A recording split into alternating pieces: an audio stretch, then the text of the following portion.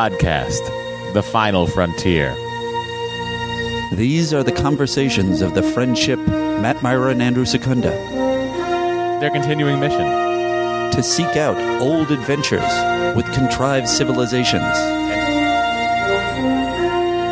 To boldly watch episodes that one of them has watched before.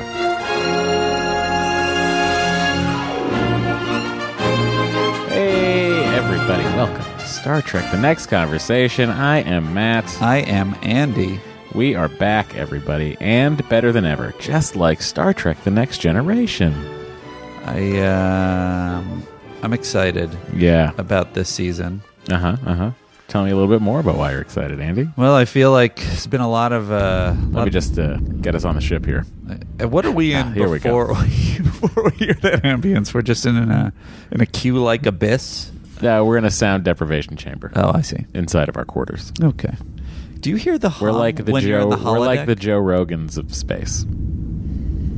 Is that a news radio reference? No, he likes a sensory deprivation chamber. Oh, I didn't know that. Guy is he's an interesting very individual. fit, that Joe Rogan. I hear sensory deprivation chambers are amazing. I don't know that I could handle one. Hey, I wanted to ask, hey, Dory, Matt says that because Bo, their delightful dog, he comes in, and when I come in, he barks for a second, and then he identifies me, and then he couldn't be more delightful and licking me and happy. And Matt says he doesn't like anyone else. Is that by and large true? Yeah, except for his dog walker. Except for his dog walker, and I can't top the dog walker. That's a lot of time, man. All right, thank you. Andy's just looking for daily affirmations. That's right. The only person who Andy, you're basically the only person who regularly comes to the house. It's a way to undercut it, Dory. You know what? I think he senses my delightful energy. You regularly can come to the house because he doesn't eat you. Yeah, that's what I mean. I'm the only person. Yeah. That's what I mean. I see. Yeah. Yeah. No Thank you. one else can come over. Like literally, like I have to she's gonna record a podcast in a couple of weeks, and I have to take Bo away for 2 hours. We're gonna go for a long walk or something. Didn't he ever tell you what happened when he tried? He tried to eat Gorley. Yeah, he tried to eat Gorley. He tried to eat the nicest person ever? Yep. He could sense I have a kinship with animals. Wow, that's amazing. Yeah. So that's what's happening over here at the Myra Shafrir. I finally was better than Gorley at something. Well, Andy, I'm very... Really sense he's too much of a hardcore cat. I mean, I'm a cat person too, but I love dogs. I love cats. Bo probably senses all the cat in that guy. Look, Andy, I have a problem here. I told you the wrong date for the air of this episode. Oh no! Did I tell you October 2nd, 1989? Let's look. Because I lied. Yes. It was actually September 25th, 1989. All right. I'm going to need a second to figure out this day in Trek history. I'll just figure it out. What September? What day? September 25th. 25th. 1989. All right. We'll figure it out when we get to it. All right. Matthew Kirk, who usually... I don't think he... Let me just double check that he didn't get us one. Who's usually nice enough to do our This Day in Trek History for us.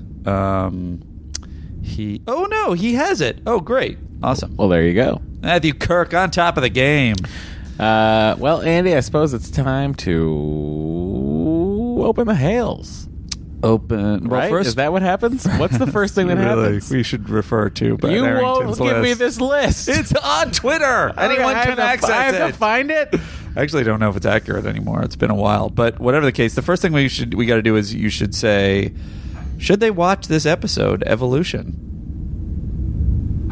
Yeah, it's the first episode of season 3. Okay. Why aren't you watching it? It's the choice. Buckle up, everybody. There's not going to be a lot of times this year where I'm going to be saying, don't watch it. All right. Then you know what? Let's take a peek in the Admirals Club. Ooh. Tuesday, the 5-star review, and join the Admirals Club. Whee. Matt, how do they get into the Admirals Club? Well, Andy, to get in the Admirals Club, it's perhaps the most simple of simple. All you have to do is leave a 5-star review in iTunes, and quite frankly, you are welcome into the Admirals Club. Our first Admirals Club entry is from Admiral Travis, who says, I'm an American living in Taiwan. Sometimes I get homesick. Matt and Andy give me a nice little taste of home. Most of my friends and family are overly critical of things they love, too.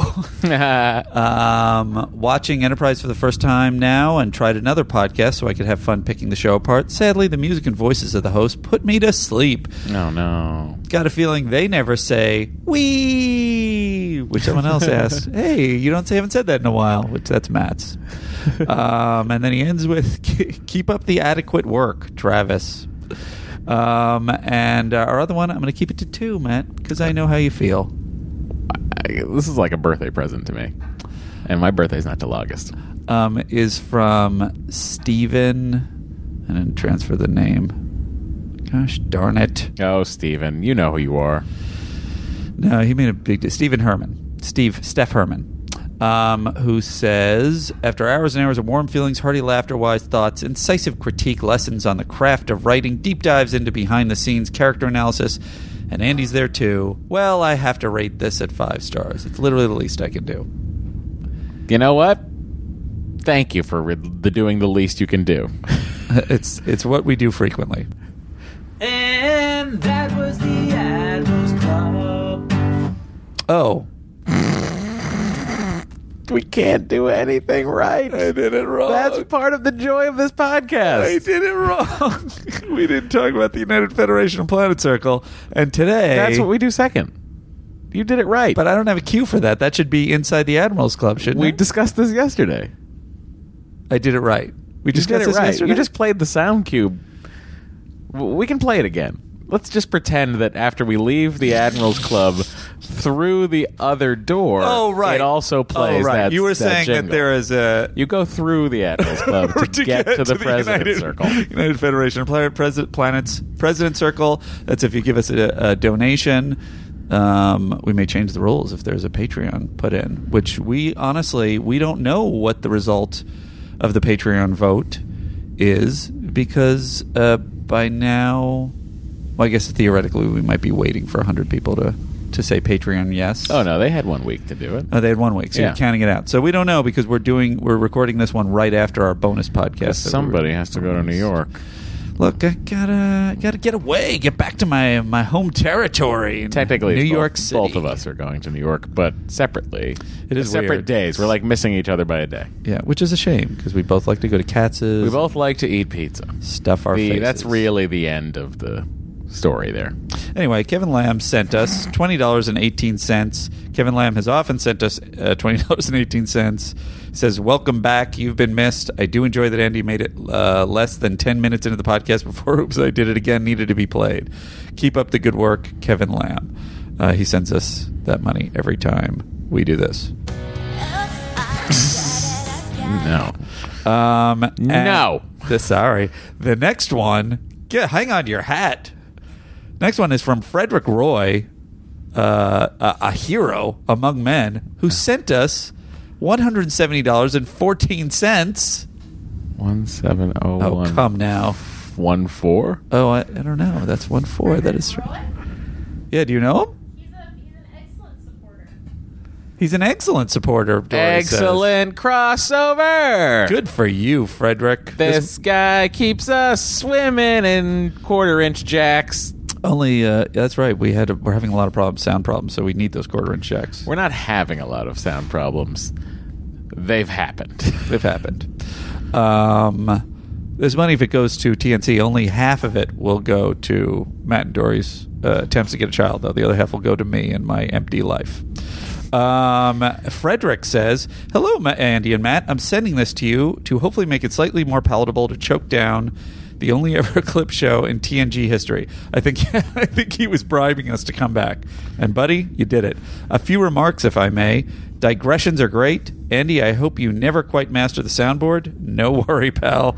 That air horn sound, as well as the pop song parodies, when used judiciously, are incredibly funny. Please comment on as much TNG-related material as you can. Thank you for this podcast. Have a fantastic holiday break. Oh, wow, this was a long time ago. Dory is really doing some stuff in that mess hall. Is that coming through? I can't hear it. I can't. I don't know. I'm just letting people know what's happening. This reminds me of the time that I was recording a James Bonding podcast in a hotel room that was very small, and my wife decided to take a shower and then blow dry her hair without fully closing the door. Podcasting professional Dory Shafrir with a podcast much more successful than this one. Sure. And more successful than Excellent Adventure. They found an untapped market. We found the most tapped market of all time. Chooses to, let's just say, not quietly make things in the kitchen. Hi, honey. You are recording in my home. Yes. And it's time for me to make dinner. It's 9:34 p.m. This was another question I wanted to ask you, Dory. When you came home, I felt, as I've only felt like once before when I went over and tried D&D as an adult, and my dungeon master friend, his wife came home and found us, and I felt like that doing this podcast. Is that the way it feels from your side, or because you're a podcaster, it doesn't like I caught you doing something like boyish and dumb and... Oh no, I think that's just your own insecurity. Fair enough. Well, at least Bo likes me. You know, a lot of Andy's own insecurities are showing in his questions to Dory Shafrir. I just want Dory's respect and approval. Well, respect is earned. Approval is given. Given? Means nothing. The end of Frederick Roy's thing is he's from Nova Scotia, interestingly. Oh, I thought he was from Nova Squad. Is that a joke? Yeah. I don't understand. Don't worry about it. As you no doubt realize, the amount sent is not random. And it's 1701 makes sense. 17014 is interesting. Do you want to look it up? I'll look it up. And well, no, ABCD. It's got to be Enterprise D. I see. 1701D. So he's just doing 4 for D. Yeah, he's doing an alphanumerical code that we've cracked. All right. Thanks, Frederick. Frederick, you're quite a generous and wonderful individual. Supporter of all my endeavors. At the end of the United Federation of Planets Club. Okay, if someone wants to make a jingle for Andy so he doesn't have to ever sing that again, You've just please left do. the secret room beyond the Admiral's Club. Or make him make up a new one every week, which is actually somehow more enjoyable. All right. Captain, we are being hailed. Let's open up the hail bag. There would not be a hail bag. It'd be all digital. It's the future. I don't, by the way, hate the idea of the hail bag. That's kind of brilliant. The Hail Matty? And everyone should remember, Andy came up with the name, The Next Conversation. So the guy has a gift, and he's using it for nerdery. Somebody tried to compliment Matt on it. And Matt was very nice in giving me the credit on the title. I always give you the credit. I give credit where credit is due. I don't run my life like it's a writer's room. You tear me down occasionally, frequently. When it's most of the time. When it's appropriate. All right. We have a voicemail. VM. That was in reference to our debate about, in a far previous episode, because it was a clip show, about Riker making eggs. And whether Riker, and I think there was some confusion, I will say. This guy addresses other a different people? point. I think there was some confusion. A lot of people piped in because they all said it was bad eggs. And I wasn't debating that it was bad eggs, that the ingredients themselves were bad. I was saying I didn't think Riker understood that the ingredients were bad when he said the thing about, it's the chef, it's only as good as the ingredients. I think that he thought they were good. He didn't realize that they were bad. Anyway. Wait. I think there's room What for are you debate. realizing? It doesn't matter. Wait, you're saying... What are you saying? I'm saying that the scene is written so that Riker is not aware of how unhappy everyone is with his eggs. Oh, I 500% disagree with that. You can only be 100% disagreement with that. I was trying to be 100% for each writer involved in that script. Well, whatever the case, it wasn't well played, that scene. But here's an interesting voicemail from a chef. Guys, this is Chef Ben from Chicago. First off, love the show. Don't love the clip show. Nobody asked me.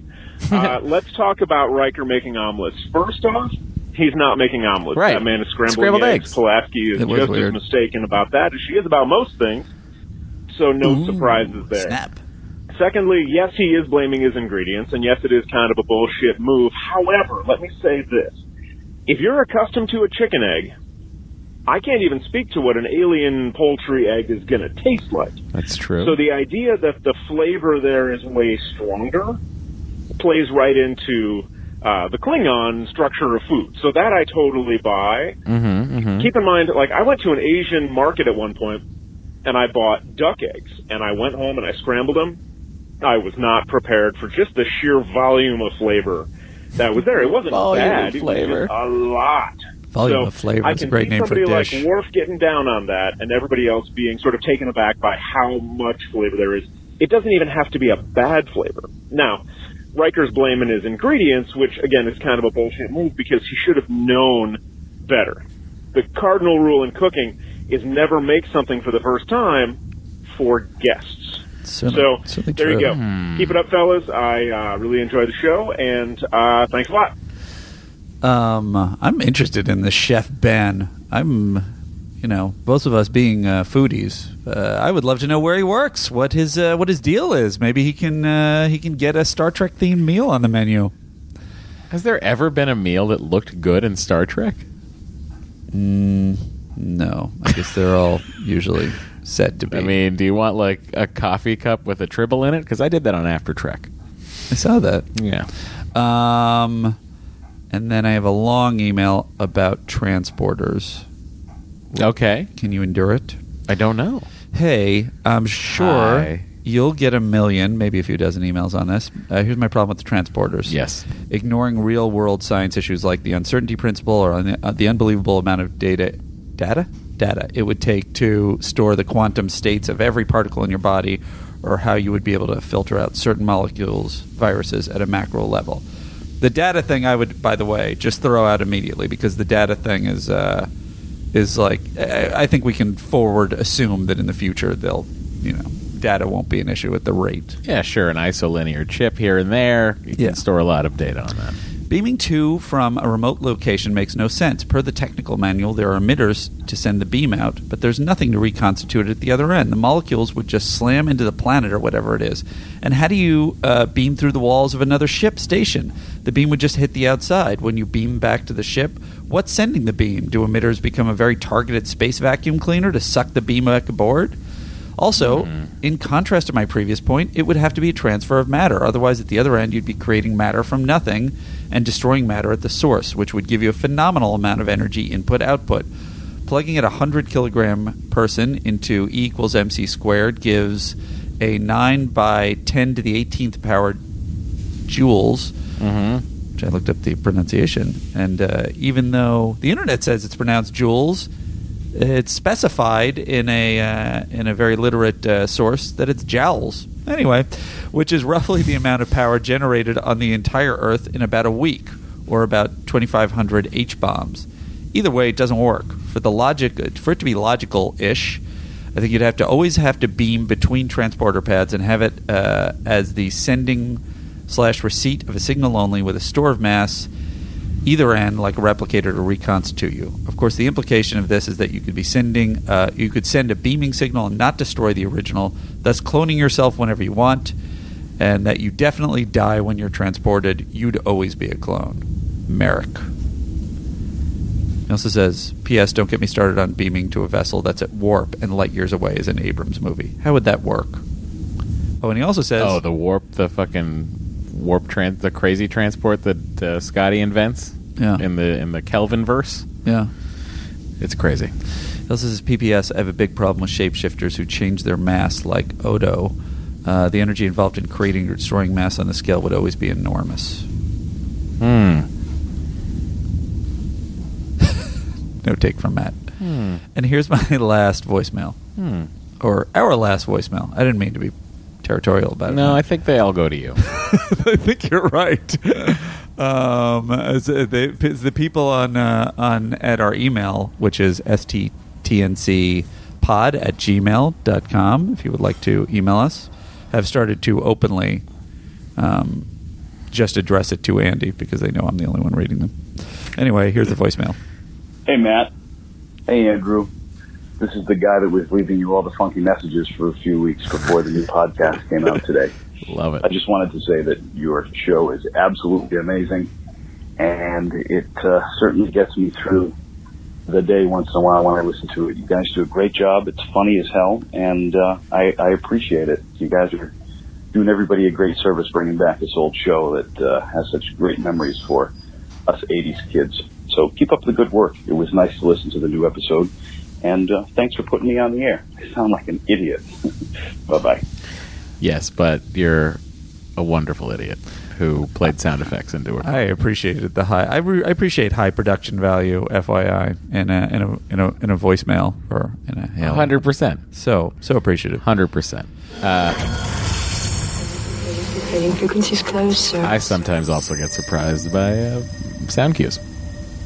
That is it for the hail bag. We're closing up the hail bag. I, again, don't hate it. And it's time for this day in Trek history. TDIC. Oh, wait. Now we have to figure out what the new song is. It was Janet. It's probably Janet Jackson again. Let's see if it And by is. again, I mean for the first time. No, it is not. Oh, who is it? It is Girl, I'm Gonna Miss You by Milli Vanilli. Oh, well, guys, this is the second Milli Vanilli song we've played on this program. Is it really? Yeah, that does seem which is like weird. memorable. Because I didn't think of their careers lasting that long. I guess they didn't get outed as being frauds for a bit. This is weird to me. Anyway, so the number one song was this, Girl, I'm Gonna Miss You By Milli Vanilli. In the UK, Ride On Time by Black Box was on top. The Good Times by Russell Baker was a bestseller, and Black Rain led at the box office. I remember that. Southeastern U.S. and Caribbean region were both recovering from the devastation of Hurricane Hugo. The Lebanese Civil War was temporarily halted by ceasefire. Vietnam withdrew the last of its troops from Cambodia, effectively ending the 11-year occupation of the Cambodian state. And Time magazine's cover featured an upturned dinghy labeled Atlantic City and the erstwhile Trump Plaza building in the background with the caption, Boardwalk of Broken Dreams. Trump Plaza is currently scheduled for demolition. Wow, hang on. So Atlantic City has been failing for over 2 decades? It's insane. 3 decades, I guess. Yeah. That's crazy. Was Atlantic City ever good? I guess I've never Boardwalk been. Empire Have you was. been? I have. It was dirty when I was there. Boardwalk Empire. I haven't been there in a while. Starring Eric Weiner. That's right. Our co-worker, Eric Weiner. My writing partner. That's right. He was... I don't want to spoil anything, but he has a dramatic... Point is, he's in it a lot, and then he's not in it anymore. Anyway. I'm just, trying to figure out how their voices match their faces, and quite frankly, I still buy it. Anyway, guys, this is it. This is Season 3 of Star Trek The Next Generation. A little bit of house cleaning to get out of the way first. I wanted to talk about these uniforms. Andy, do you think I should talk about the episode, then jump into it, and then we'll discuss the uniforms? What do you want me to do? No, get into the uniforms now. All right. So I talked to John Cooley, as I teased in the mini-sode that you all were forced to listen to because we forgot how to do this podcast. They loved it. Here we go. Are you ready? This is, quite frankly, so wonderfully lengthy. Okay. Uniforms, as we all know, change from Season 2 to Season 3, and they pretty much stay like this for the rest of the series run. Oh, they do. Yeah. And here is John. Background. Here we go. So you know that Season 1 and 2 spacesuits, as the cast called them, were highly uncomfortable. They were two-way stretch jumbo weight spandex that was sewn so that they would stretch horizontally, not vertically. This led the cast to be really uncomfortable. The male cast members particularly hated hated them, and they also led to back problems because they were so form-fitted and they could not stretch upwards. So the shoulders pulled down on them all the time. They were wearing uniforms that gave them back problems for like 12 to 14-hour production days? Yeah. That's insane. Sir Patrick particularly hated them, and it was with these uniforms that the Picard maneuver was really born, because those suits would pull down on the actors uncomfortably. Something had to be done. Enter costume designer Dorinda Rice Wood and Bob Blackman.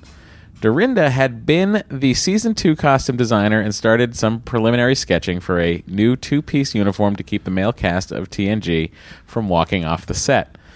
Work that she eventually left to the newly hired, on her recommendation, TNG Season 3 costume designer Robert Blackman.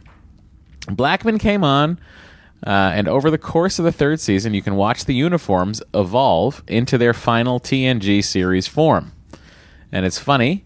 This is John. It's funny, you can see absolutely the cast's true position on the show by who gets each revision first.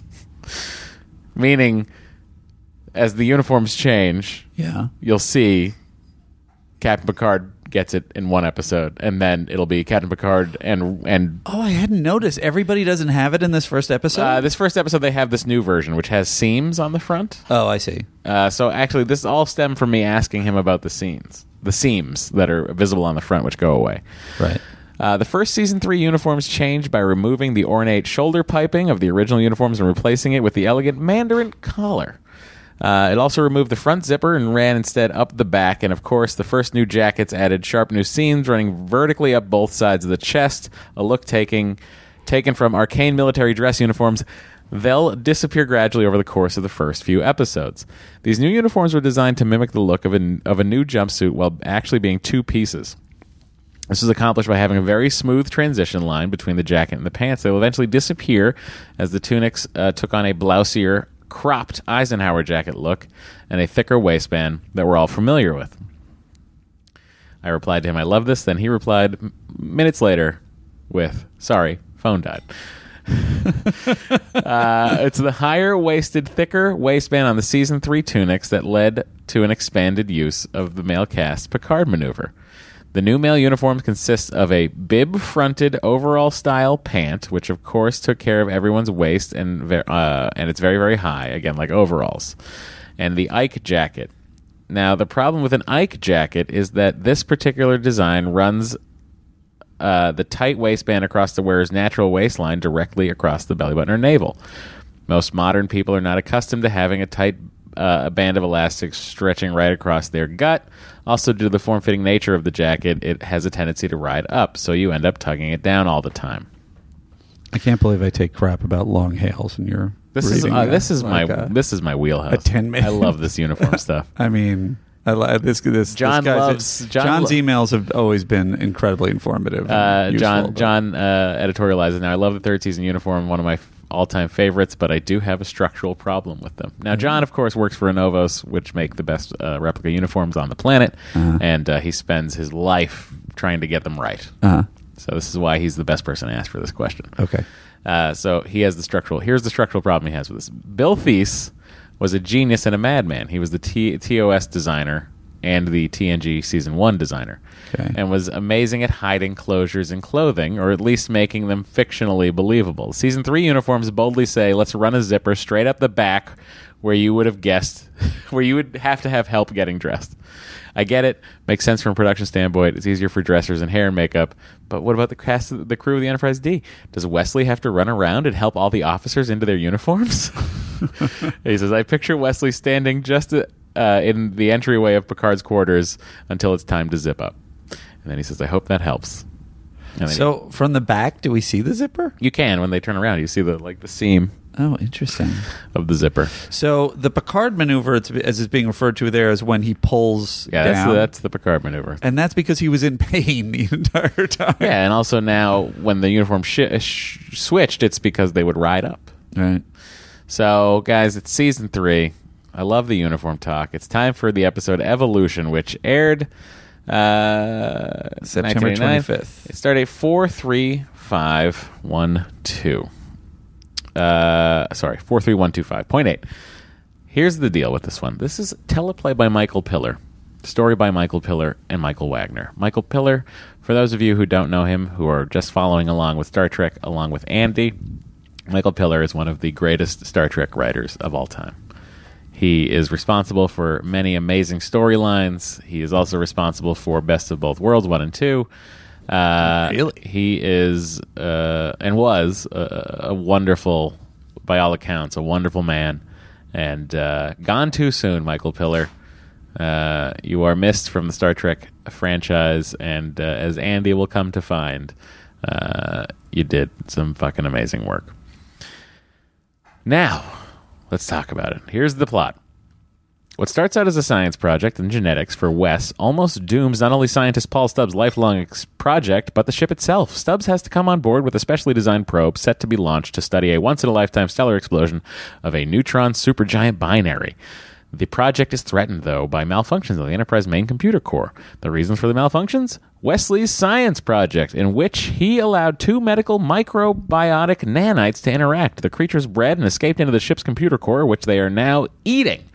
Attempts to placate or talk to the nanites are thwarted when an obsessed, impatient Stubbs sterilizes a core element of nanites with a gamma radiation blast. But the nanites' deadly response. They shut down the ship's life support systems. This convinces even Stubbs that they are intelligent, and he apologizes to them after Data volunteers himself as a face-to-face communication conduit. Satisfied with the goodwill shown them, the higher-order nanites want only to keep exploring and ask for an uninhabited world to colonize. They even help reconstruct the ship's computer in time to make Stubbs' project a success. The script, this is more from Larry Nemechek's Next Gen Revised Edition. The script that brought Michael Piller into the TNG fold was designed as a growth show for Wesley. And on his own initiative, Piller added the plot points about Beverly Crusher's reappearance. He decided to do that. They were just going to have her come in and not mention the fact that she's been gone. Oh, that's Crazy Town. He added the plot points about Beverly Crusher's reappearance when it became clear the episode would actually lead off the season. That leads me to believe that they thought these were like standalones and nobody was following along at all. Like that there was like the opposite of serialization. Along comes Piller.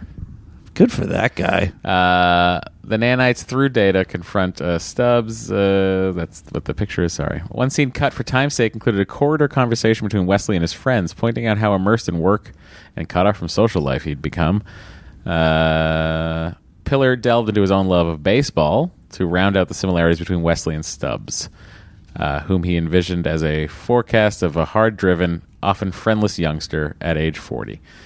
The players Stubbs refer to brought about the climax of the classic 1951 National League playoff when Bobby Thompson of the New York Giants broke open the tie game with a homer off Brooklyn Dodger pitcher Ralph Branca. So that's all Piller. Piller is also why Cisco loves baseball. Oh, interesting. I was thinking that was all very Myra-esque, all the baseball stuff. And I figured you were enjoying it. All right. So, Andy? Yeah. Are you excited? I'm okay. I want to know what you thought of this episode, but I suppose we'll have to find that out slowly but surely by watching. I will say, I wonder, do we have a contact who can talk to us about the effects progression?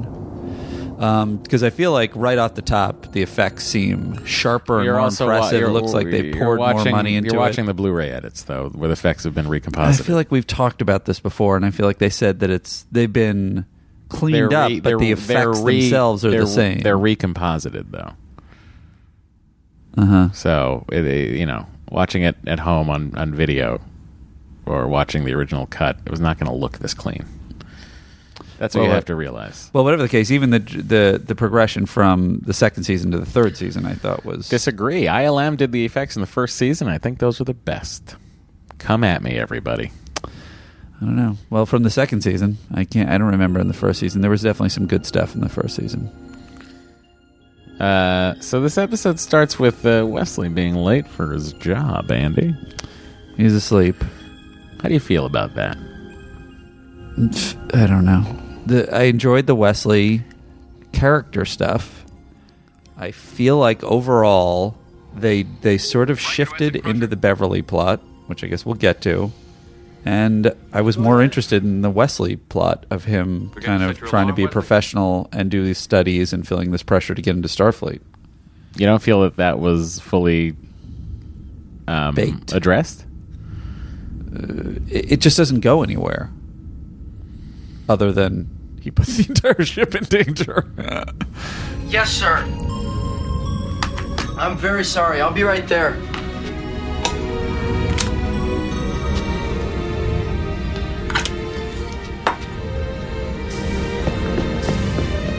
Captain's log, stardate 43125.8. We have entered a spectacular binary star system in the Cavis Alpha sector on a most critical mission of so astrophysical excited. research. Everybody looks Our like eminent everybody. guest, Dr. Paul Stubbs, will attempt to study the decay of neutronium, expelled at relativistic speeds from a massive stellar explosion.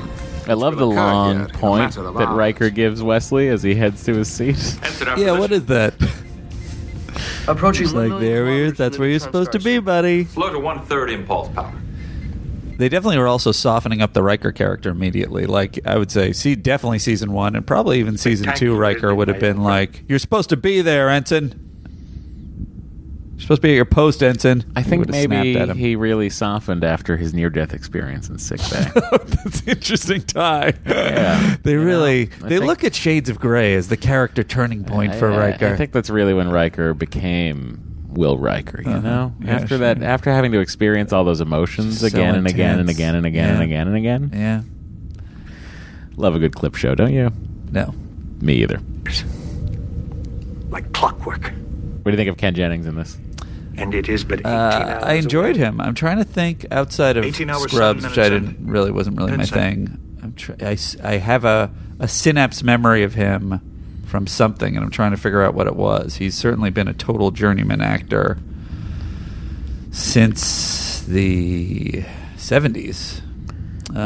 Equalizer, Wizard of Loneliness, Amen. The Abyss. I don't remember him in The Abyss. I wonder if it's the same Abyss. Is it? Yes, it is. Why wouldn't it be? I don't know. There's always weird TV movies that have Wise Guy. He had an arc. Air America. What is the thing that I knew him from? And he's in The Stand, the TV movie of that. Anyway, played a lot of villains. Played a lot of dicks. Played a dick on Scrubs, famously. Yeah. Since Sliders. Great character. X-Files. I really like a Ken Jennings. I can't place it. I'm also like a weirdly Scrubs devotee. It seems like it would be up your alley. I really enjoyed Scrubs quite a bit. You know what's interesting is I think as a young man I thought it was too broad, and now I wish I could do more broad comedy in a sitcom. So maybe if I went back to it I would enjoy it. Well, they had the beauty of doing cutaways. And the internal monologue of the main character. Yeah. Which I just like what a fun sort of device to write in. Sure. And You they know got what I to mean? use the VO for comedy. On Yeah. Goldberg's our superior is more interested in just using the VO for narrative drive, which makes sense because it's so frickin' fast. You have to have a voiceover go, this is what was going on. But I always want to write weird meta jokes, and they were always shot down. Oh, meta jokes in the VO. In the VO. Yeah, we can't do that. No. Come There's on. no time for that. Best of Kelso on YouTube here. Let's see what someone thinks the best of Dr. Bob Kelso is. Okay. Hey, champ. One has two thumbs and doesn't give a crap. Bob Kelso. How you doing? Bob, I need to talk to you about my drug trial patient. We lost the movie. Guys, I want you to know that the hospital they shot Scrubs at is now been torn down and is an apartment building. Wow. Anyway, Bob Kelso. Back to Star Trek. The the interstellar counterpart to Earth's old faithful. The only predictable burst of energy in the universe that can accomplish our goal. Here he comes. Right, this is Picard in his Stubbs, if you would like to fucking make one final uniform. inspection of the Captain, unit. I have been inspecting the egg for the last 20 years. You may lay it when ready. Feels like a vain man should have called it something other than the egg. Then my lights work. I will call it Shuttle the Bay egg. 2, stand by to launch the egg. Standing by, Commander. Stand by to launch the Stubbs. Right? That's what he should have called it. That's true. The Stubbs triumph. What do you think of his Ken Jennings' flailing around the bridge floor? It felt like he hadn't seen many episodes. I get it. Not responding. I'm thrown. I'm hurled to the side. I really want to make a meal of this. I mean, this immediately in the cold open, they're thrown into chaos. Engines. Initiating reverse sequence now. That I do have to say. As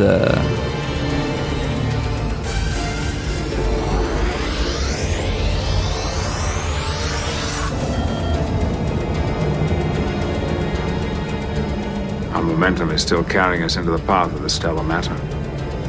12 seconds to impact, sir. Prepare for impact. I'm still not clear on what exactly happens here. No, me neither. Where they're like preparing for impact, they start impacting it, and then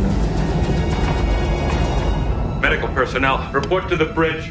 Commander, like there's no resolve All systems functioning normally, to that sir. problem. Computer, explain control malfunction. No control malfunction has been recorded. I love that Picard goes and hits Data's console to look at it himself. Let me just make sure. I actually wondered if that was... Let me just make sure Data's not malfunctioning here. Like, I don't trust anybody right now. You didn't read that unauthorized biography. Is this all this boy does? Doctor, fly the ship and read? Doesn't he ever have any fun? Sure he does. Actually, most of my free time is taken up with my studies. I'm trying to get into Starfleet Academy, and I earn credits for the time spent on the Enterprise, but it's just not the same. You ready to sit up? Well, I am whole again. Oh, I do want to play the scene in Picard's office. Okay. His ready room. Sorry, everybody. Diagnostic Boy, series. is there, Come. boy, is there Riker's egg on your face. I want a computer that's What about 100% Stubbs' egg? to expedite Dr. Stubbs' experiment, as well as the food slots in sickbay. Picard out. Which seem to be working again, for the moment I anyway. feel like this coat, this doctor's I do coat, for you, Doctor? Beverly never wears again. Oh, yeah? This stiff, thick-seamed coat. Jean-Luc, Interesting. You Could should- be wrong. John Cooley. John let me know. Cooley, you yeah. were a 17-year-old and the only Starfleet officer whose mother was on board. Inhibited. Seems like a weird time for her to open this topic with the ship in But danger. then I'm not Wesley. And if you are concerned about him, I see no evidence that there is a problem. I know, but in a funny way, that's exactly my point. We talk, we smile. It's almost too polite. Beverly, isn't it just a matter of time?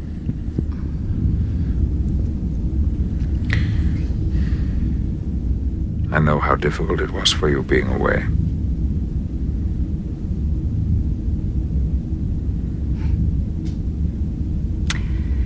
Tell me about him. Well, he's becoming a very fine officer. He works as hard as any member of the crew. Riker says his studies are online. No. Tell me about him. He's his father's son. Honest, trusting, strong. Does he have many friends? Has he ever been in love? Yes, once. There was a creature. She was a bear. Luke, The Dauphine. I'm worried. He's Kind of come a wolf so far bear. so fast, and since I've been back, She's now a therapist on Wilshire. His dependence. Beverly, look, he's He's 17. He did kiss her. We all thought it was real funny. What were you doing when you were 17? Probably getting into more trouble than Wesley, I can assure you. So was I. Isn't Well, he that never tried to destroy the ship. supposed to be? He didn't try. He just fell asleep with his work. Is Andy, that don't you what understand? happened, Matt? Oh, interesting. Do you have a particular time code you'd like me to jump over to? My next thing isn't until 18 with Guinan. Oh my God, that's a lot. Yeah, so you can just jump to whatever you think is the Great. natural progression. But I will say, I'm reading a lot of things in Memory Alpha, and it feels like even Mr. Pillar, is that how you say his name? Michael Pillar, yeah. Even he wasn't that high on the episode. He was sort of thought it was like, eh.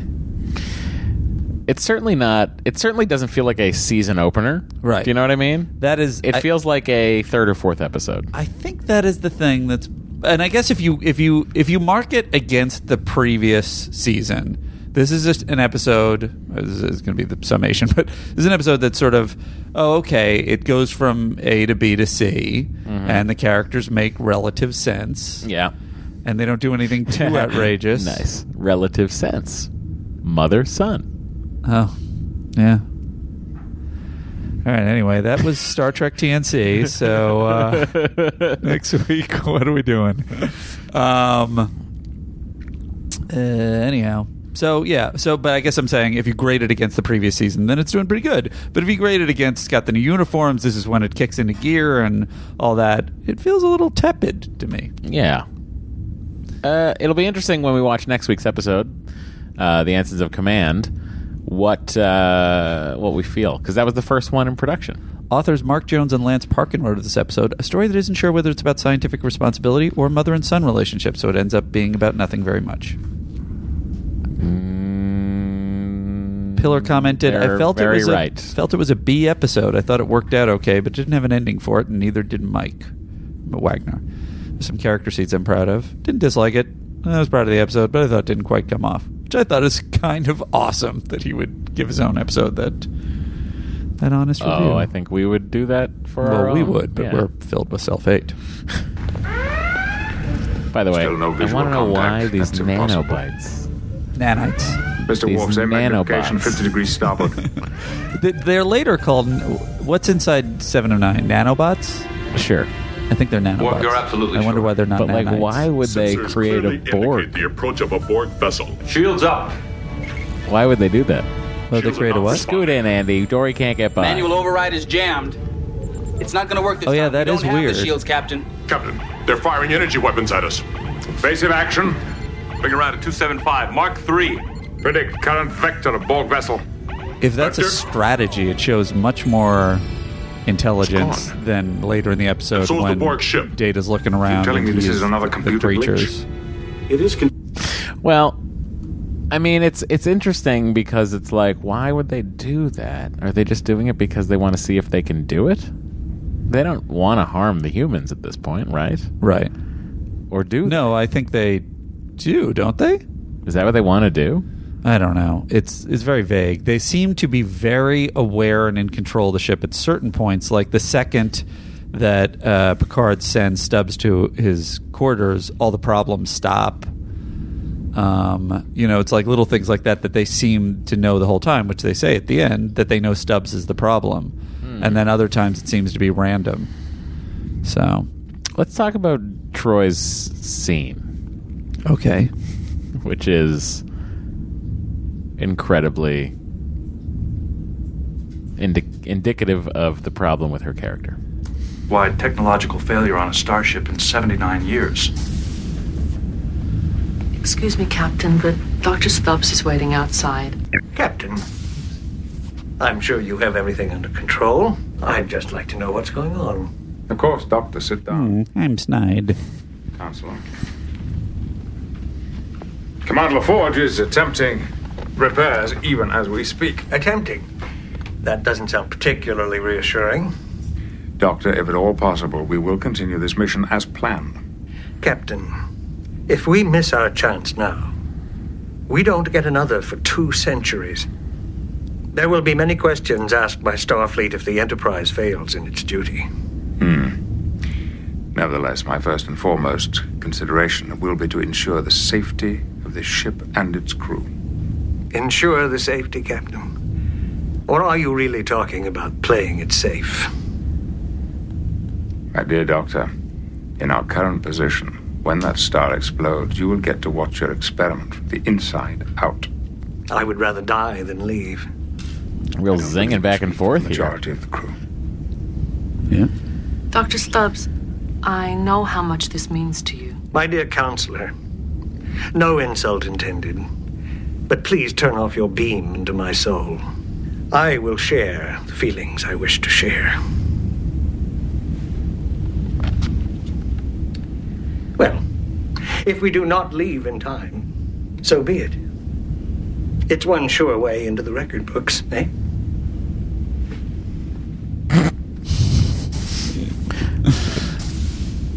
His nonchalance is studied and practiced. Even my sensory perception picked that up. Okay. Matt. Yes. It occurred to me, and I could be wrong, and I hadn't thought of one in a while, that I have no theory on Troy. Interesting. And watching the scene did lead me to a theory. For all the bathrooms at let an android have a cat. Is Data just pretending to be so dim? No one knows the answers, least of all him. It's Andy's theories. I don't think Troy is an empath. I don't think she has any powers at all. I think Luxana has powers, and I think Luxana is an incredibly powerful diplomat, and she got her daughter a job on the flagship of the fleet.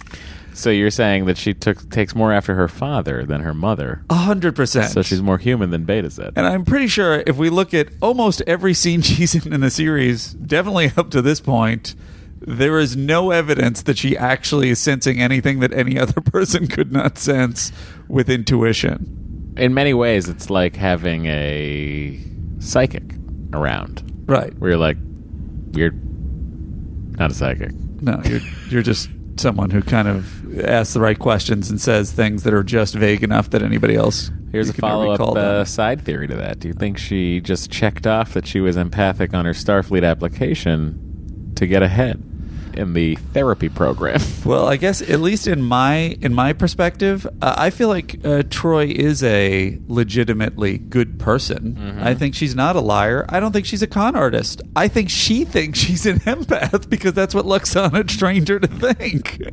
Whoa. And I think everyone on the ship knows that she's not, but she's so nice that they all play along. That they're like, yes, oh yes, is that what the aliens are thinking? Oh, that's interesting. The sinister guy is lying. Yeah. He's hiding something. So is he? in depth. Thank you, wow. Deanna.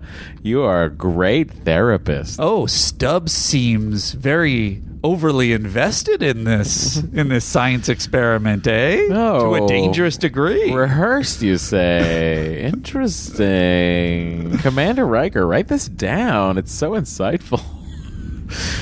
All right. Andy's theories are very interesting because he's really smart. Here we are. There you go. We're in 10 forward.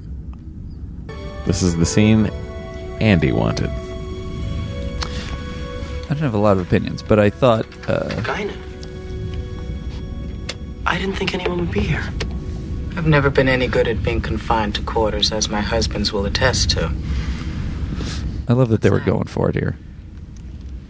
I'm just going for setting what? traps. Information about Guinan. I run a clean place. Oh. I know it's not that. It's... I'm scared, Guinan. I think that everything that's been going wrong might be my fault. You want to tell me about it? I've been working on my final project for advanced genetics. It's on nanotechnology. I've been studying the nanites we have in the sickbay genetic supplies. They're these little tiny robots. with gigabytes of mechanical computer memory. They're designed to enter living cells and conduct repairs.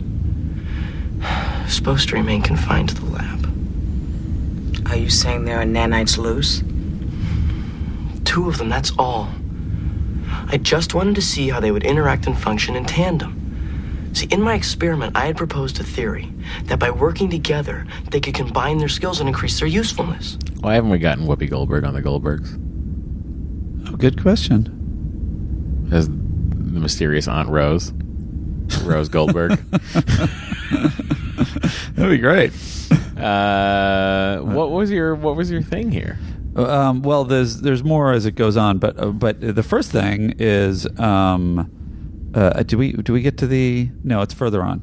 Keep playing. It was working. So you made better nanites. I was pulling an all-nighter to collect my final data.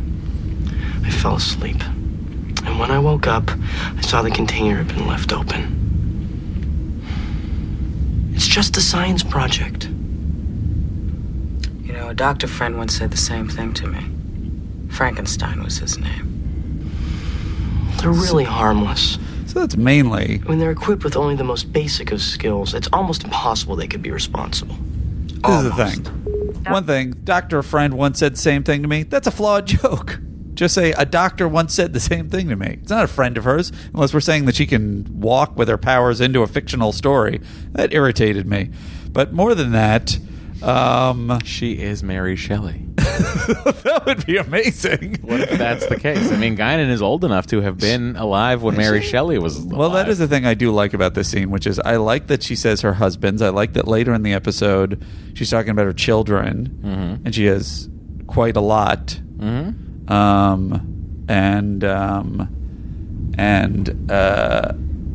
like, and the thing about not being confined to quarters. They're at Red Alert. Right. So the crewmen who are in non-essential areas, like no, I meant the like thing Mott about the barber would probably not be in his her barber husbands. I was like, oh, that's an interesting implication about her and her husbands. Is I don't know, just like she has several husbands. She had probably many, many children. I like that they're implying stuff about her bit by bit. I don't know how much they... I want to ask you if they continue to do that. Yeah. You'll get more trickles of information. She's very, mysterious. She's an Elorian. It's a race we don't know a ton about. The bad guy in Star Trek Generations is also an Elorian. Mm-hmm. Dr. Soren. Is he? Yeah. Are their powers ever shown? Malcolm McDowell. I mean, no. Like, there's no hint of like why Q would be scared, be afraid of her. Although we do get more cute Guinan interactions in the the Andy. Buckle up. Season 3 has a lot of treats. Well, I just had an offhanded theory. There's not much grounding for it, but it was just a thought that she implies kind of ominously that she has a lot of children. I think Guinan is secretly a spider.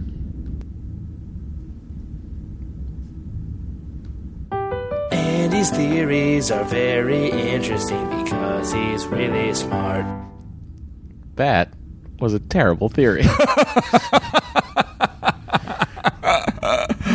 Was it the slowness of the cue that helped make it seem incompetent?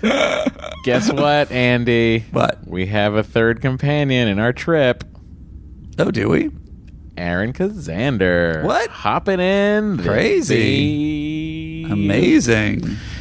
So we're going to drive for 4 hours together. Uh-huh. It's not like we haven't spent 75 hours together. Interesting. Anyway, the beauty of this episode... Alexander's another gentleman at the Goldbergs, FYI. a gentle Goldbergian. You could argue he's the most gentle Goldbergian. Beauty of Aaron is he doesn't take up much space. Here's another thing. Wesley's at a whole other level. I've had a prior theory. Is he a sociopath? I believe he's a full-on psychopath in this episode. You see, he's intentionally screwing up the entire ship. He's hiding his true intentions under the guise of a dumb boy. And I also thought it was interesting, as Beverly's played very heavily into previous theories, how they're connected and whether she's in on the fact that he's a psychopath or not. I don't think he's done that much damage in the prior season where she was gone. He waited for her to come back. before he really uncorked it you're again. saying he settled down his superpowers of His evil genius nature. mischievousness Yeah. and trying to kill everyone. Yeah. While his mother was gone. Maybe. So let me ask you this: It's boyhood Do you anger? think it's? Yeah. Maybe she plays into this. That's what I'm saying. Maybe. Yeah. She's pulling the strings. I don't buy that, but I believe that she's part of his plan in some way. And also, he immediately uses her to defend him, even though he's coming clean anyway. She's the one who's telling everybody in that scene in the conference room what the deal is with the nanites, even though they were his nanites.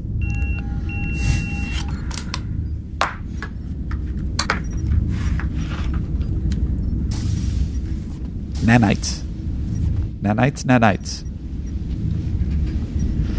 That was a Mark from Mark reference. We have to talk. You really look like you could use some Losing my rest, mind. Wesley. I know. It's okay, really. No, it's not okay. Really contained. This is a weird episode to start a season with. The Yeah. more and These more are not I'm ordinary thinking nanites. about it. No. They have evolved. Evolved. How does a machine evolve? It's true. I am responsible for this. I allowed 2 of the nanites to interact for a school project. I wanted to increase their capabilities. And they escaped. School project. Yes, it was to create far have these sentient things life. evolved? My project was to see how quickly I could destroy everyone. I mean, to see how nanites might evolve. Computer core. Wink, wink. Why are you saying wink, wink? No reason. You're a terrible evil genius. Oh, yeah, we see some nanites. That's Lucha happening. The Lucha virus. Did I miss the John Philip I know. Sousa? Call up the remember when it cross-section of happens. computer core processor 451. I want to see... Computer. Jordy doesn't have a lot to do in this one. Even though it's mostly Weirdly, about the... It's about the ship and the engines and the computer.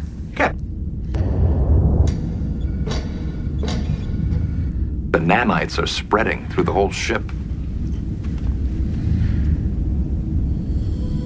Oh, the gas is hissing. Now, what is the gas? Mr. Wolf, report. He It's entered like, a computer access room and sterilized one of the Nitrogen. Isn't it like a poisonous atmosphere to humans? Life support going bonkers. I see. You smell a change. What? This is so 1989 music. 100% 1989 action music. Ice. Nitrogen oxide. Toxic levels. Working on it, Captain. Very 1989 sci-fi sort of beautiful Terminator-y. Yeah, definitely. I switched to manual control of the air handling system.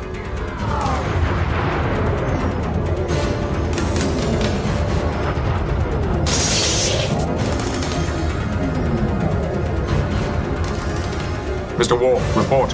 He entered a computer access room and sterilized one of the processors with gamma radiation. The nanites in the upper core are all dead, Captain. Do you think it's interesting that he used gamma radiation on them, and we don't like them when they're angry?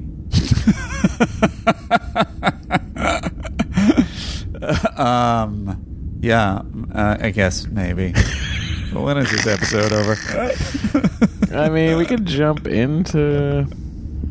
I really wanted the Philip Sousa situation. No, but find it. Whatever. My next thing is the data offering to be a mean no conduit harm for the nanites. To any other living creature.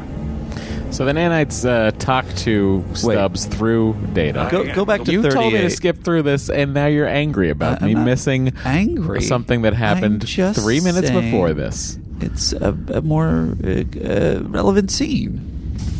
Oh, now Andy has something to say, so we're going to play it. All right, just take it down a notch. I am ready, is sir. Classic The Andy. human who destroyed their comrades is here, wishes to address them. Captain, if You, I'm... sir, you explain your error and apologize and pray To the little negotiate things peace in the we can all computer. live with. Is that clear?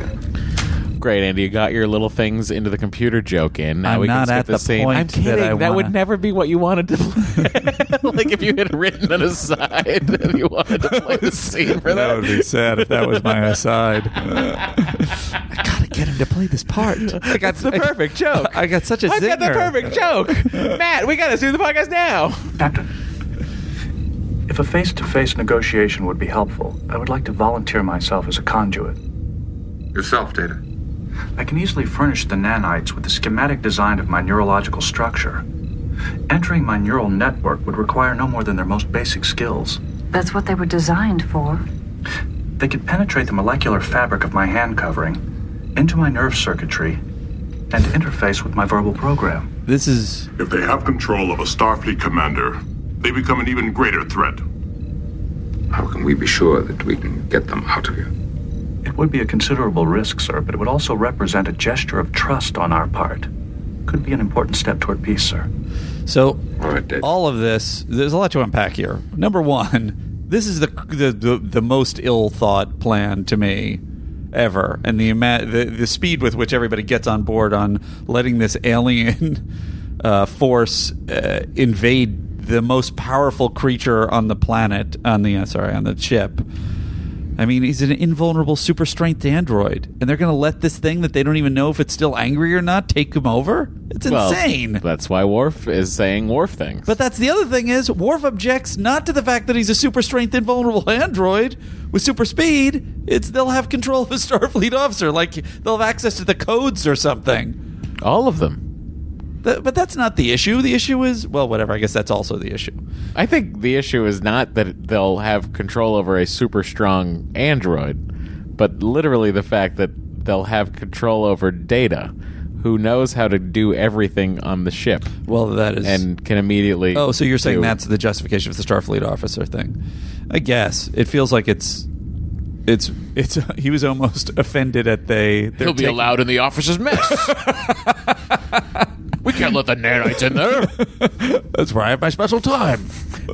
And then at the end, the justification that the writers clearly cram in for like why this is okay is it'll be a show of a gesture of trust to the little robots is insanity. Your continued survival. Well, really, they just want to have Brent Spiner Thank you. do a But we have classically evolved. eccentric He sounds performance. exactly like B4. Any need for your assistance. This ship What's before? is too confining. Never mind. You'll see. Is that a We later require in the last relocation. in the last movie of The Next Generation. Dr. Stubbs has used his influence to have planet Cavis Alpha 4 designated the new home of the nanite civilization. Commander Data's neural network has been vacated. He has been returned to us unharmed.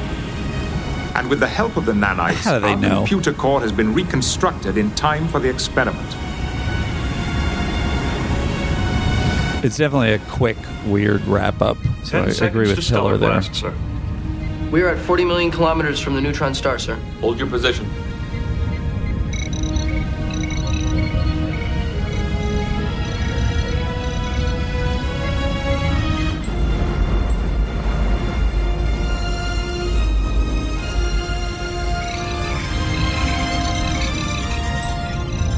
It's weird that Stubbs isn't even watching the thing that happens. He's looking at his data. Doctor?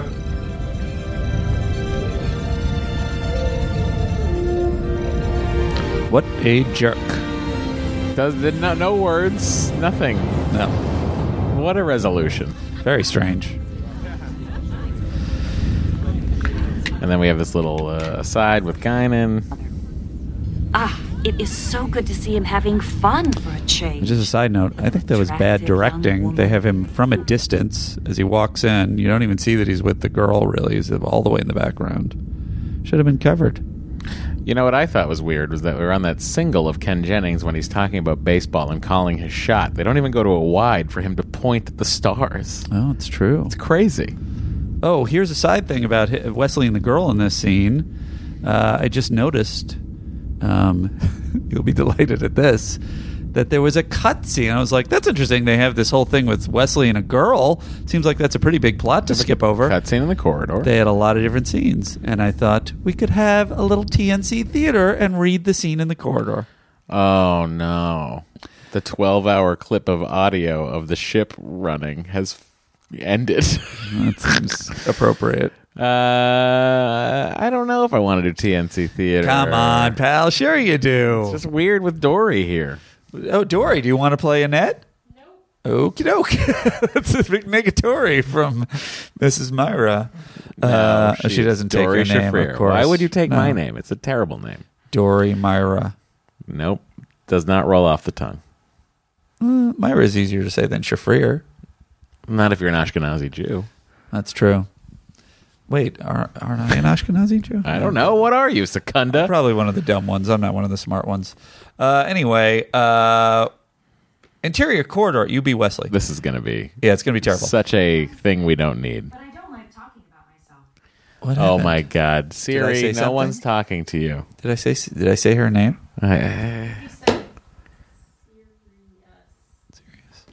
Interior corridor. Wesley moving sees a trio. Oh, that's probably what it was. Of other teenagers, 2 attractive girls and 1 boy. I guess the boy could either have been attractive or not attractive. Yeah. Dressed in ski clothes. Eric, friendly. Hey, Wesley, you need some work on your right turns. Wesley pauses, responding a little too. Oh, does he bump into him? I don't get that. Wesley pauses, responding a little too seriously for a teenager. They're running a check to find out what's happened. Everything's okay now. One of the girls, Annette, is clearly interested in Wes. We're going into the holodeck to ski in Switzerland. Wes, want to come? You don't want me to do the Your voice? reading is like you're in your... Whatever. Let's continue the theater. What? The way you said, Wes, want to come... Like you didn't... You said that... Okay, well, give me some direction. What should I... Here's what it would have been. Yeah, okay. He's giving me a line reading, the worst directing of all time. We're going into the holodeck to ski in Switzerland, Wes. Oh Want to come? Because you read the comma right. as a period. You're right. I'm reading at a side angle, and it's hard for me to read. I don't have a script. I can't write my notes. It's very awkward. Oh, I can't. I have to check on Dr. Stubbs. He's in sick bay. Annette looks disappointed. Eric takes him aside, out of earshot, puts his arm around his shoulder. Wesley, I have this awkward situation. 2 gorgeous ladies. Oh, I can see why I got this scene. Only one of me, and a terrific program where we get snowed in at the ski lodge. This is a kid on the Enterprise? Just the fire on each other to keep us warm. Looks for a reaction. I can hold the storm for you. Meet us at the lodge later on. I can't, Eric. There's just too much to do. Yeah, okay. Next time. Annette glances at him as they split up. That is a very saucy scene to have Wesley involved in. I feel like they went right from playing him as a teenager that was afraid to kiss to a teenager that was going on a big sex romp with his friends. I think the scene was cut for many good reasons, and most of which I think was the fact that we get the information out about Wesley being too busy for friends in 2 other scenes. That is true. So we don't need it. Later, Annette is hurt. I won't read the whole scene, but I thought this triplet at the very end was interesting, where she says to Beverly, Wes almost came along. It's probably a good thing he didn't on the ski trip before she got injured. I didn't know, Beverly says, I didn't know he was going skiing with you. Eric says, it's one of those last-minute things. We tried to grab him on the way. And then Annette says, we don't see much of him now that he's been assigned to the bridge, which I thought was an interesting character thing, is that he had friends. I feel like he's usually presented as someone who doesn't really have that many social... He's been on the bridge since season 1. I know. So they haven't seen much of him in 2.5 years? So, yeah, when were they friends with him? Well... The kid with the weird run who he went and threw snowballs with. We may never know. And that's the beauty of Star Trek. What? That doesn't make any sense. Anyway, Andy. Yeah. It's time to wrap this up. Okay. You know how we do that? I sure do, buddy. I sure do.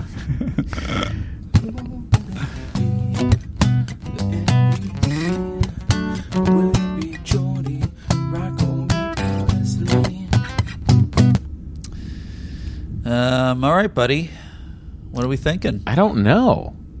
Yeah, it's tough. I guess it's data? Yeah. Because they communicate through data? And he's the one who came... Well... He's the one who decided that he could communicate with them? On the other hand, no. You know what? This is going to be tough. I think it's Picard, because Picard's the one who advances to data the idea of communicating with them at all. Data figures it out, but Picard's the one who said, maybe we should communicate with them. Is there someone who points out that they're sentient in the first place, or theorizes Crusher. it? Is that Crusher? When he finally communicates with them, there's a shot of her smiling like a little child, like a doctor who's just discovered new life. Mm-hmm. Sure. Well, I don't know. What do you think?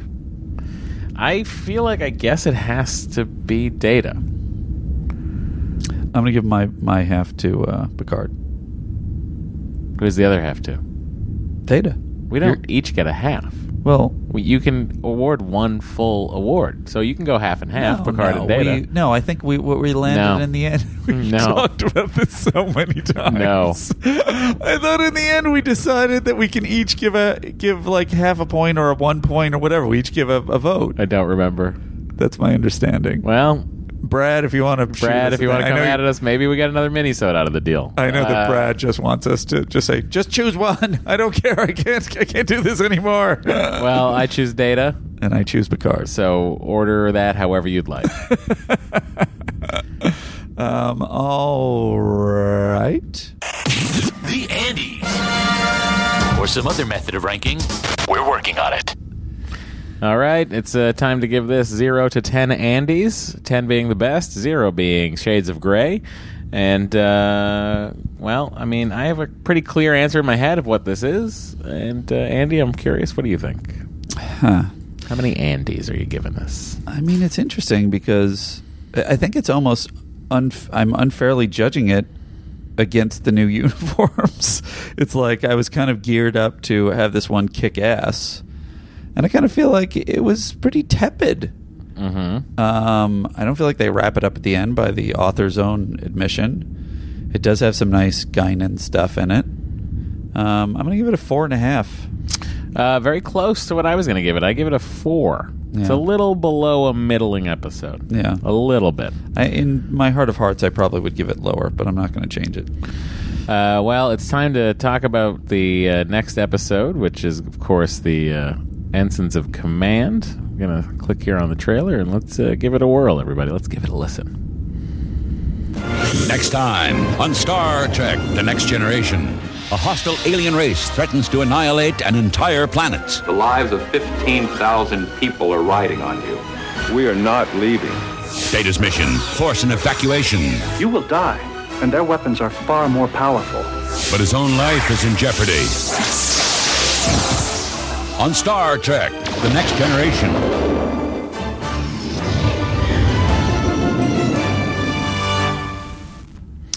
Well, from that trailer, it doesn't look too exciting, but I do remember it as being a pretty decent episode. So, all right. We'll see next week. I'm excited. I don't have anything else to add except a transporter sound effect that I keep closing every time I want to go to it, Andy. This is classic Myra. Oh, I am just... This is what you tune in for, everybody. It's really our terribleness that makes everyone gravitate towards us over, say, your other Star Trek podcasts. Look at it, Vamp. Best in the biz. Some of them are cool, some of them not so cool. Disengage. We're the coolest.